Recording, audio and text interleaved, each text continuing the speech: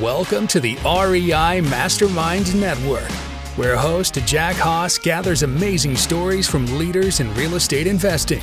In each episode, our guests will tell you what they're doing that works, what they've tried that failed, and best of all, you'll learn actionable steps to take your real estate investing to the next level. Now, here's Jack with another value-packed episode.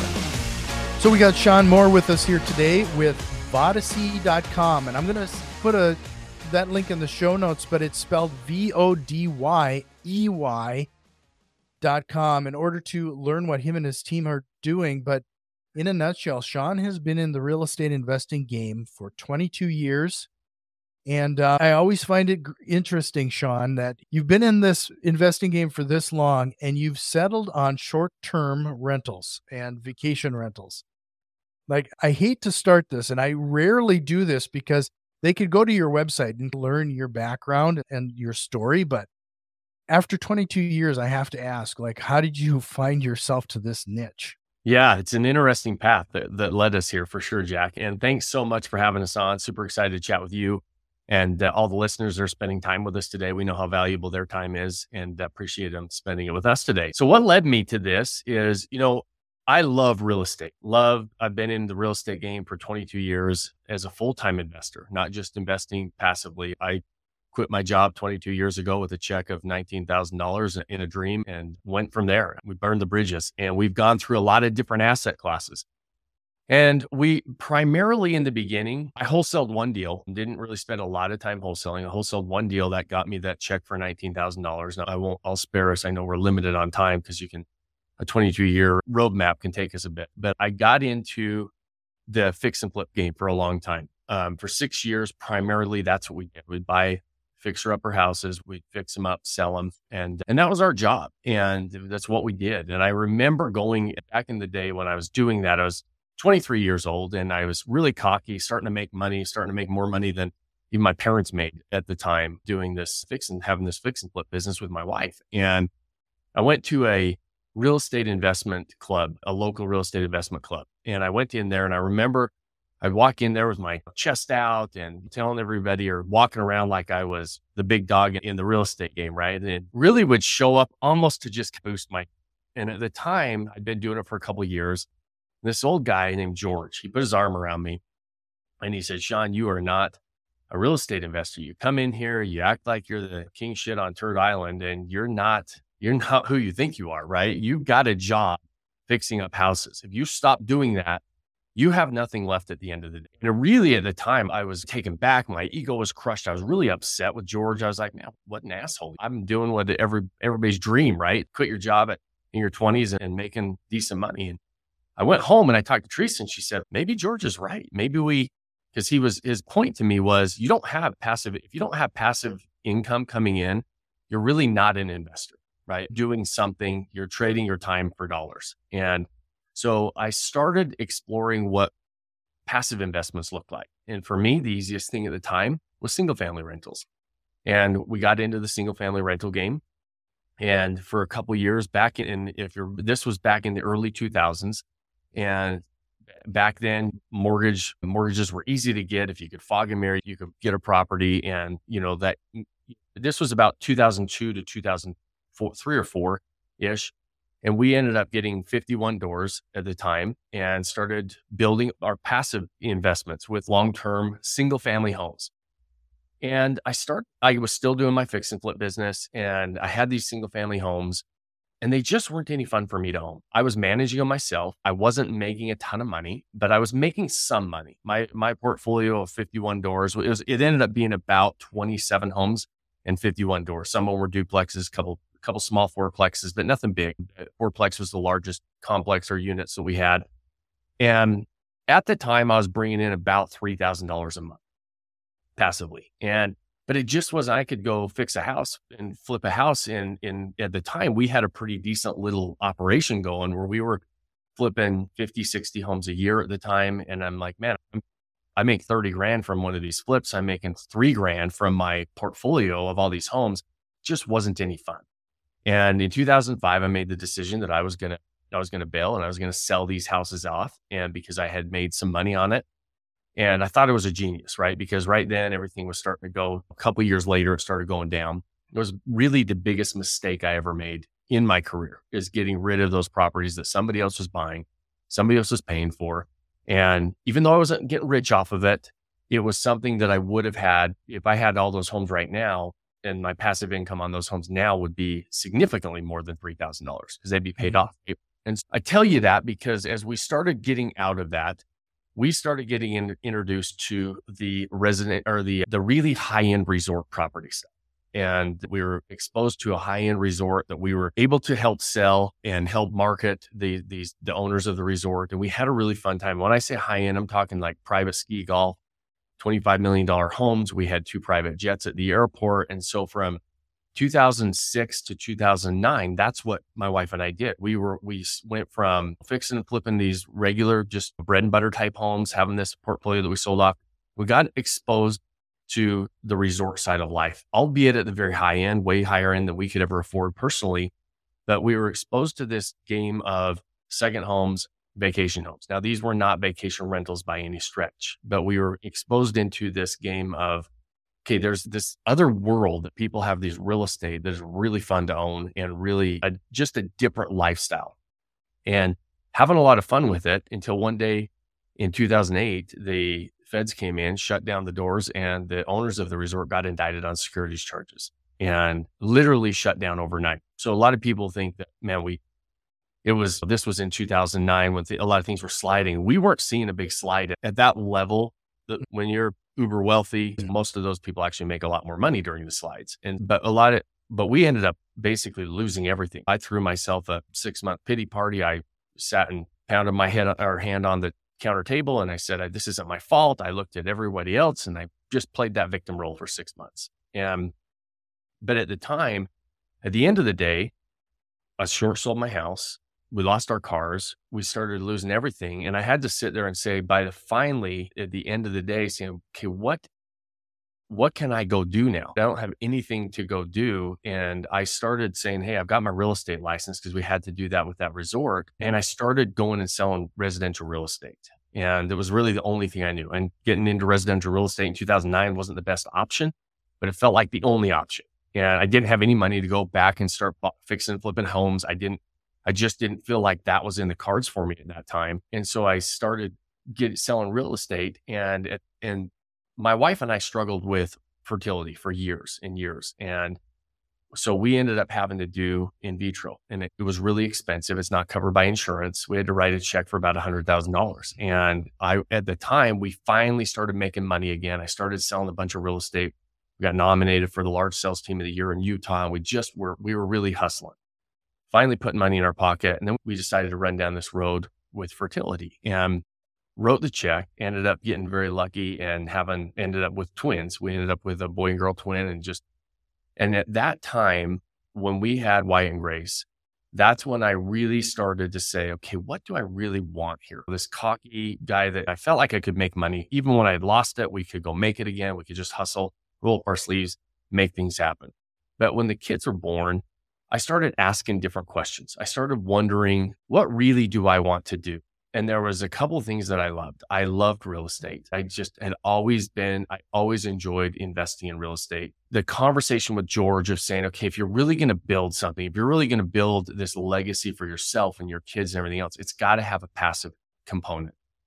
The other thing that was interesting is I had loved that resort lifestyle. I loved that vacation type of a lifestyle with those high-end second homes. And I started to think, what could I do that would combine those two things? And the other thing that had happened is we had actually had, at the time we lost our property and short sold our property, we had actually had a vacation home in the mountains in Utah. And I didn't lose that vacation home.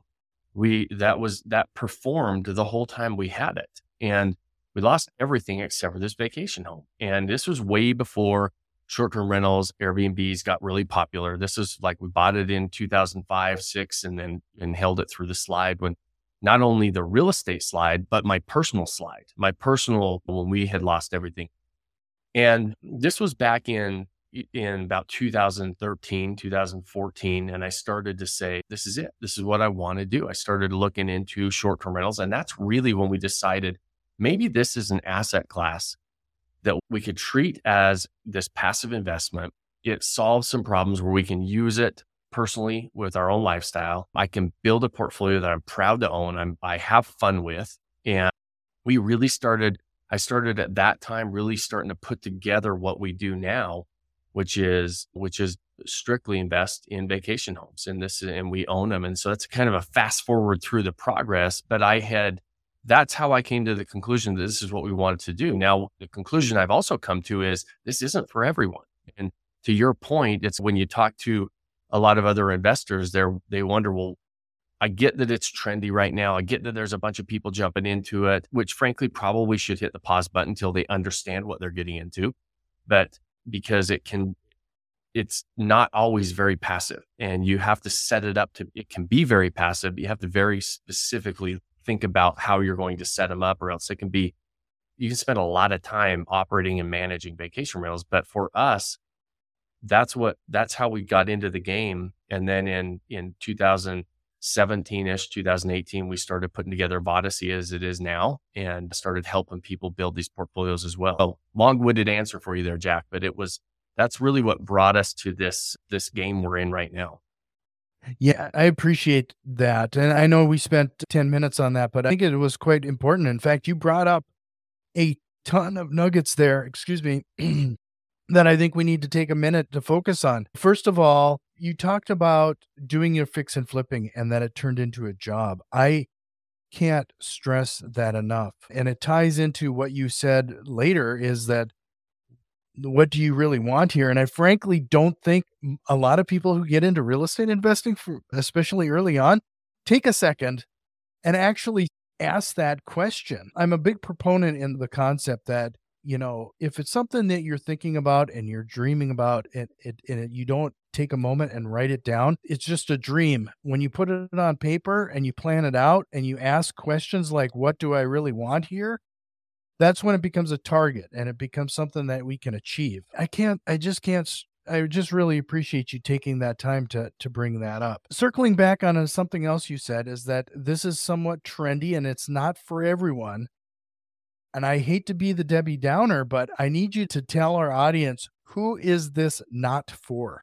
Yeah, it's a great question. To back up to your point, the first thing that we do, and the first thing that I think anybody should do, is really identify what your property goals are, and what not only your property goals, but your investing goals and everything else. Because there's not one asset class that solves the problem for every single one of us. Otherwise, we would all invest in the same assets.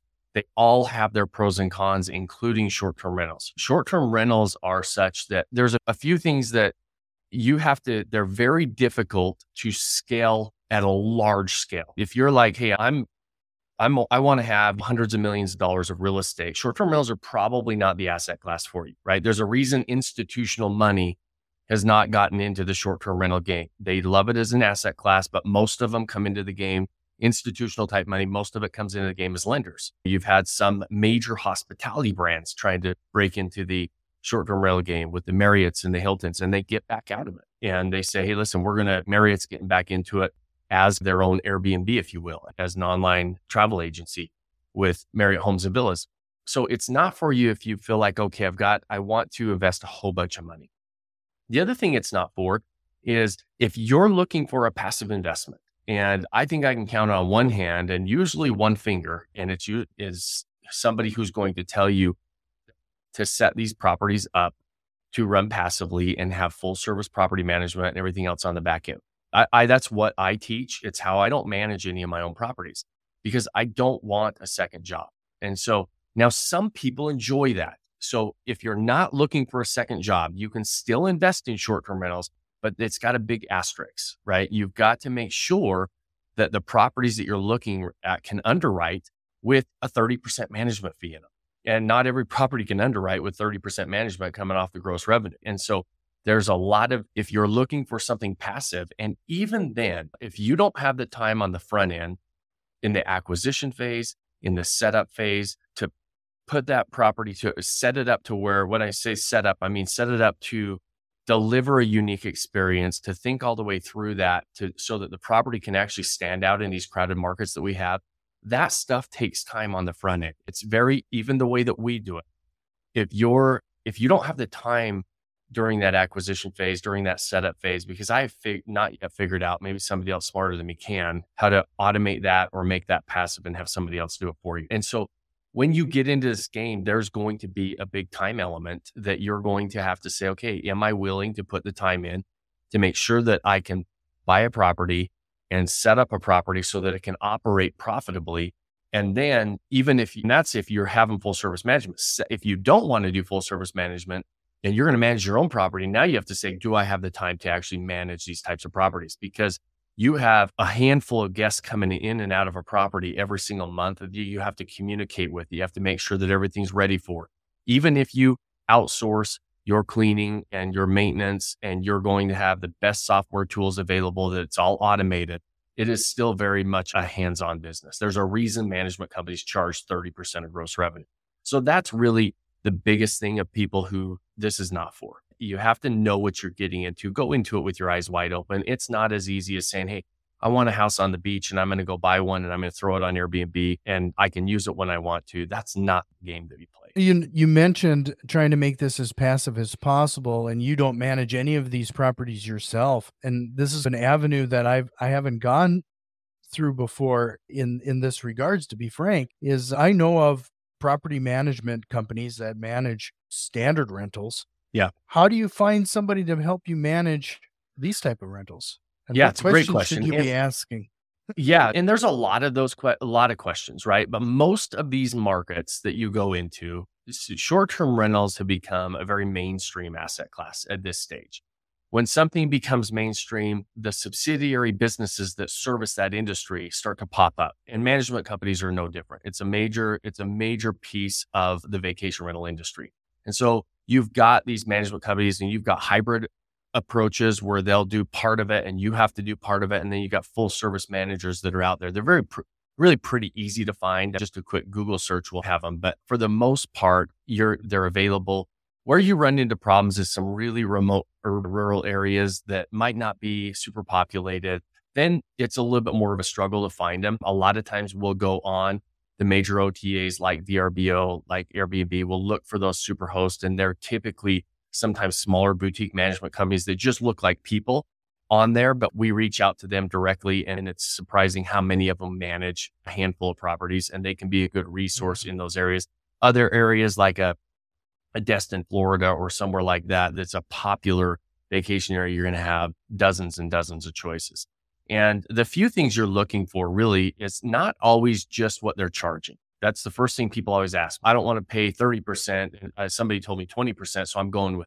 That's not always what you want. They're not all created equal. Just like anything else, you want to make sure that their management style fits your property goals. Are they willing to operate toward the top end of the market if that's what your goal is?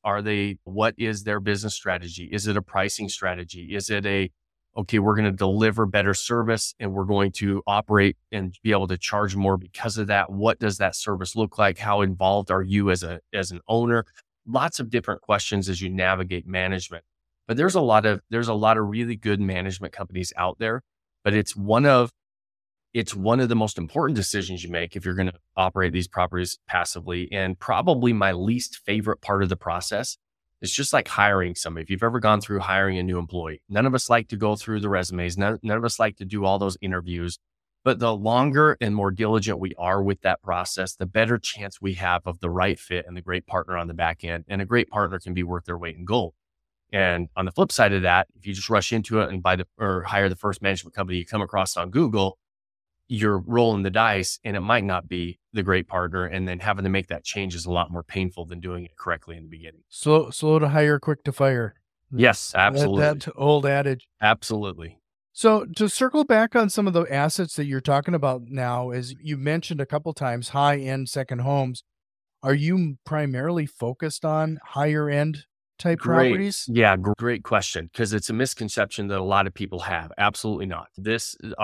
My personal portfolio ranges from very budget friendly type properties to a little bit higher end. I don't actually have the uber high end. We've got members that their personal property portfolios look a lot different than mine, even though we're following the same process. But this can be done in a up and down the board as far as price points, property types, everything else.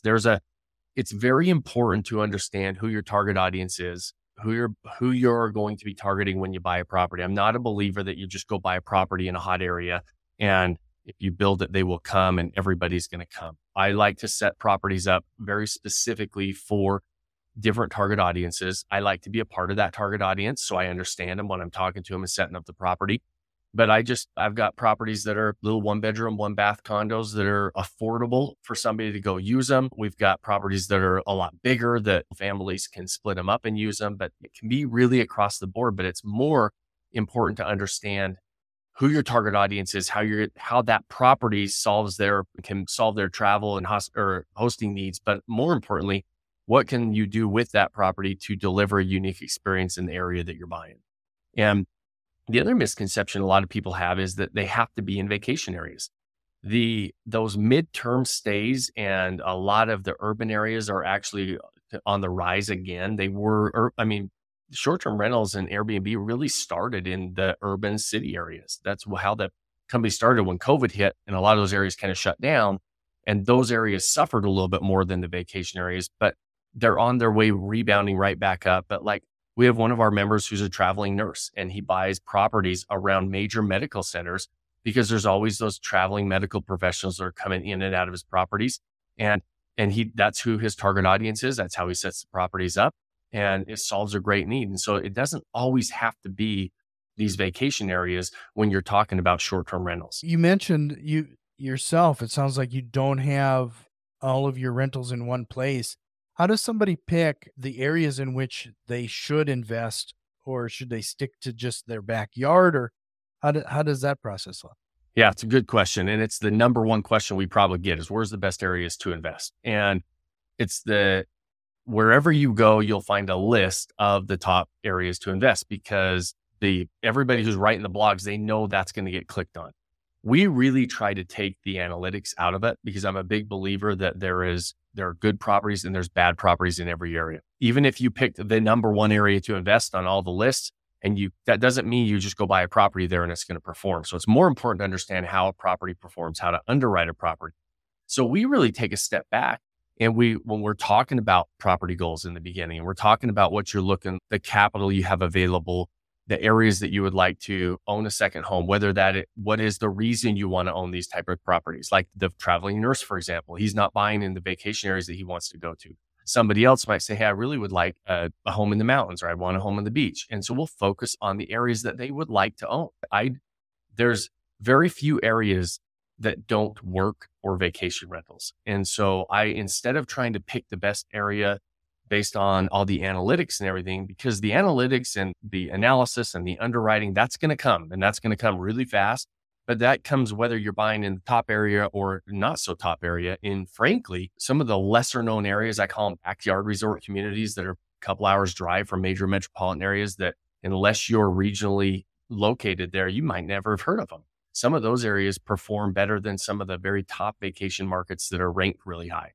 And so I always help people and encourage them to choose markets that they would like, that they might be familiar with, and that fit within their property goals of what they're really trying to do.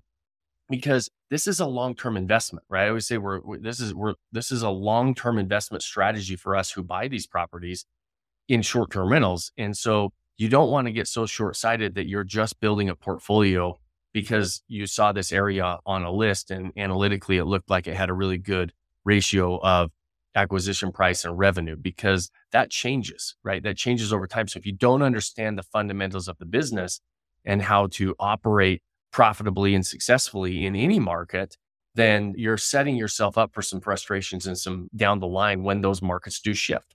I believe we're going into a major shift right now. And so having that understanding of really the underwriting and really what it takes to stand out in these crowded markets, now all of a sudden, the process is location agnostic instead of saying, okay, I'm going to rely so much on the location or the market itself. So I'm curious, you've been doing this for quite a while now.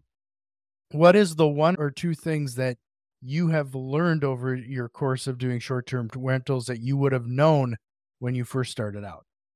Yeah, one is that just what was just talking about. I would have thought right when I started off that the location mattered more than it did. What I've realized is understanding how to communicate and connect with a specific target audience is way more important on the marketing side to stand out in these crowded markets. I always believe that niching down further and we've noticed and seen a direct correlation with this with our properties and all of our members' properties that we help do this, is really dialing in and speaking to a specific niche group in this game works really well. I would have never known that until we did that and tried that. We see it, how well that works right now. And that's not something that a lot of people do, frankly. And so imagine I had a property up by Yellowstone National Park, and huge national park, lots of visitors, millions of visitors a year. We had a beautiful cabin on a lake, and 10 minutes from the park, lots of other beautiful cabins on the lake. And what we did is we narrowed down our focus to a very specific fly fishing group. And our property, which we charged almost 3 times what our neighbors charged, and they all had beautiful properties on the same lake. But what we did is we set that property up for a very specific group instead of for everybody coming to that area. And when you speak to a specific group, if I'm a fly fisherman, I'm on Airbnb and I'm searching through all this stuff and all these beautiful cabins, all these beautiful properties, but then this one person is speaking directly to me, like they took a page out of my diary. Now all of a sudden that just stands out on the page, and that's where I want to go. So that's a little bit of an example of what I'm talking about there. That whole property was set up for fly fishermen, and not in like a cheesy design theme, like in the way that when they walked in, they had all the things that they needed as fly fishermen. We had wader drying stations. We had rod carriers for their cars. We had drift boats. We had our box of our favorite flies. We had the guide services ready for them, like all those different things and all of a sudden they'll pay extra for that. And so that's something that I never would have thought getting into the game, because I would have thought, hey, we just need to have a model home that stands out or is set up really nicely with great pictures. As these markets started to get more and more saturated, as everybody started getting into vacation rentals, we had to think, okay, you have to think like a business owner, right? When you're out in a very crowded marketplace, what can you do to stand out? And a lot of times that is by getting more and more specific. That is really a great tip, because I've asked people previously exactly that type. You beat me to the punch, because I was going to ask you how to stand out in the crowd, because these platforms are just full. I mean, it's really hard to stand out, but that's a very clever, specific, actionable item there that somebody could really take advantage of. Yeah. And I wish more people would do it. It's the return on the time and effort you spend doing that is crazy. And we've seen it over and over. Our group at Vodacy, we have almost 1,300 active investors across the country, a collective portfolio of now nearing 1,000 homes.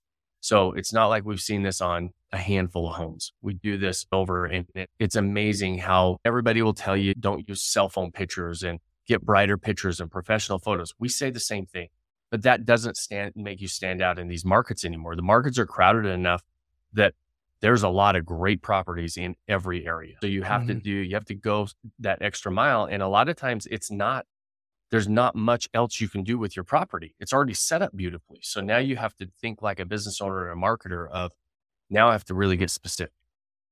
Sure. With all that being said, people are considering this now. You've convinced them of it. I'm going to even send them over to Vodacy.com to get some assistance from you and your team. I want you to share a story regarding one of your students. Give us one of your big successes.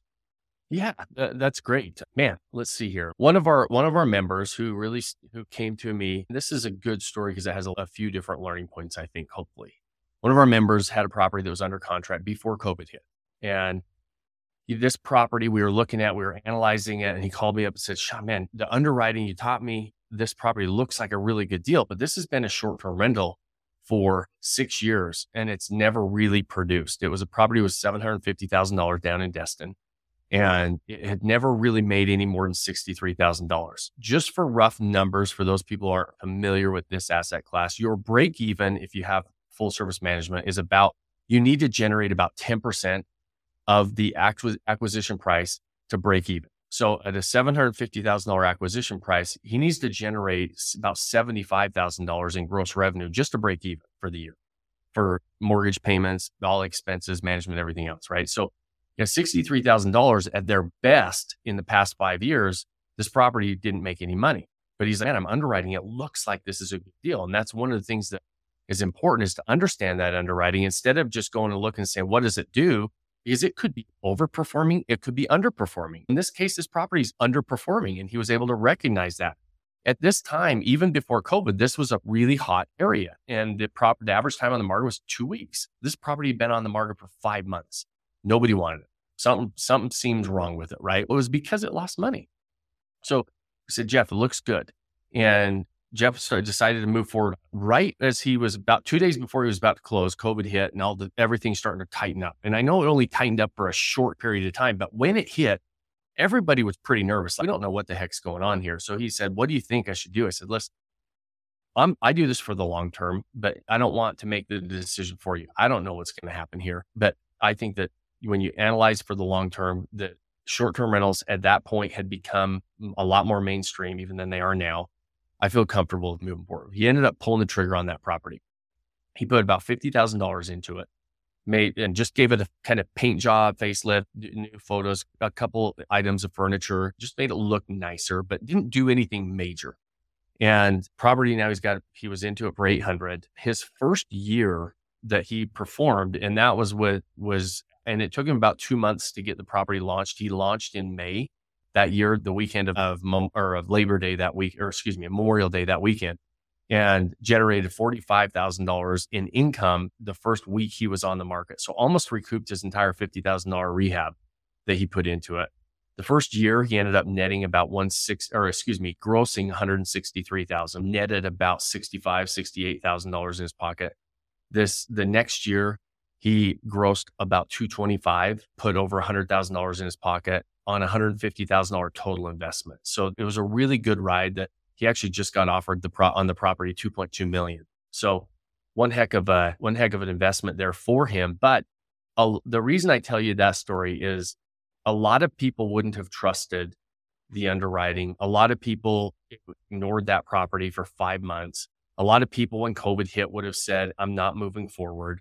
And so the point of that is there's always going to be challenges. If you understand the fundamentals and your property goals and why you're doing things, it gives you the confidence to move forward even through some of those sticking points. There's always going to be fires. There's always going to be challenges. It's how you decide to put those out that's going to matter long-term for you. Yeah. And one of the reasons that I asked you to share one of those stories, Sean, and this is like the perfect example of this, is that we talk time and time again on this show that we can either put in the 10,000 hours and become an expert, or we can rely on those people in our network that have already made that investment, that we can learn from each other, that we can. And I know that, let's be transparent, Sean, you're making money on helping people with this. There's no comparison. There's no reason to hide that. No. But when you hire a company such as yours to learn from,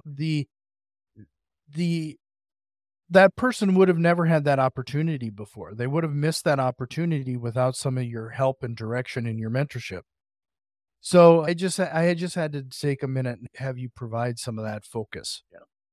Sean, this has been a great conversation. I could just keep going on and on because we didn't even touch on the concept. So I'm gonna since you talked about fly fishing, I'm gonna bait you a little bit. Yeah, nice. Hopefully you'll come back and we can talk a little bit about processes and procedures and how to scale some of this, because I can only imagine the amount of information and setting up this that you would have to put into place, because I still have yet to get my mind completely wrapped around vacation rentals. The numbers have, for some reason, have never clicked for me. We probably could just keep going. But before I let you go on this episode, is thought or process or question you wished we would have asked here today? Yeah, no, I appreciate that there, Jack. And you really kind of led into what I would suggest or always leave somebody with. The thought is, Tony Robbins always says, you hire coaches not for something new. Most of us, we've been down the road. Sure, we're going to share techniques and strategies that you may not have heard of because you don't know what you don't know when you get into something new. But really, what you're trying to do is compress time. Tony always says he compresses decades into days. I'm definitely not that talented, but that's why we hire coaches. And anytime you're going to get into something new, whether it's vacation rentals, whether it's multifamily investing, whether it's fix and flip, whatever you decide to do, or anything really in life, think about, what we have a tendency to do is ask, how am I going to do that? And a long time, somebody taught me, you start to ask who can help you with that. And when you can figure out who can help you, not only can they compress that time, but it doesn't matter what road you run down, a road is never straight. There's always going to be challenges and speed bumps and things along the way. And that the right person there not only can help you navigate, but a lot of times the right person is going to ask you to ask yourself the question, is this really what you want to do? That's the first thing that we ask anybody that even thinks about getting into the short-term rental game is, do you know what you're getting into? Is this the road you want to run down? And when the answer ends up being yes, because you made an informed decision, then we run fast, right? Then we commit. We don't dabble. We dive in and we're committed to the process. But find out and make sure that person that you're working with actually does what you want to do. There's even with short-term rentals, there's ways to get into short-term rentals without owning properties. There's ways to do rental arbitrage, to co-host, to do all those different things. We don't do that. I wouldn't be the right person to ask for that. Even though we know the game, that's not what I do. I buy properties and invest in properties. And if somebody came to me and said, hey, Sean, can you teach me fix and flip? Well, I haven't done fix and flips for 15 years now. And so, yeah, could I? But is there somebody else that's better that's doing it right now and in the game right now? And as you dive into anything and navigate anything new or want to take it to the next level in something else, ask that question of who, not how. And I think that'll help us all as we progress and grow and really try to expand on what we're doing. Yeah, that's what I'd say. I'd leave everybody with there, Jack. And I definitely would love to come back. I know we could talk for a lot longer on this. And I had a lot of fun here today with you. I appreciate you having me on. Yeah, no, I really appreciate your time, Sean. Again, it is vodacy.com. I'll make sure to have that link in the show notes. So you know where to find that. Head over to reimastermind.net for that, or swipe what on your podcasting app. Sean, I really appreciate it. You're welcome back anytime, and I hope to talk again soon. Awesome. Thanks for having me. Have you learned at least one actionable step to incorporate into your real estate investing? If so, please consider returning some of that value by leaving a positive review, subscribing to our YouTube channel, or joining our growing network on Facebook and Twitter. You can find links to all of our social media accounts in the show notes. See you next time.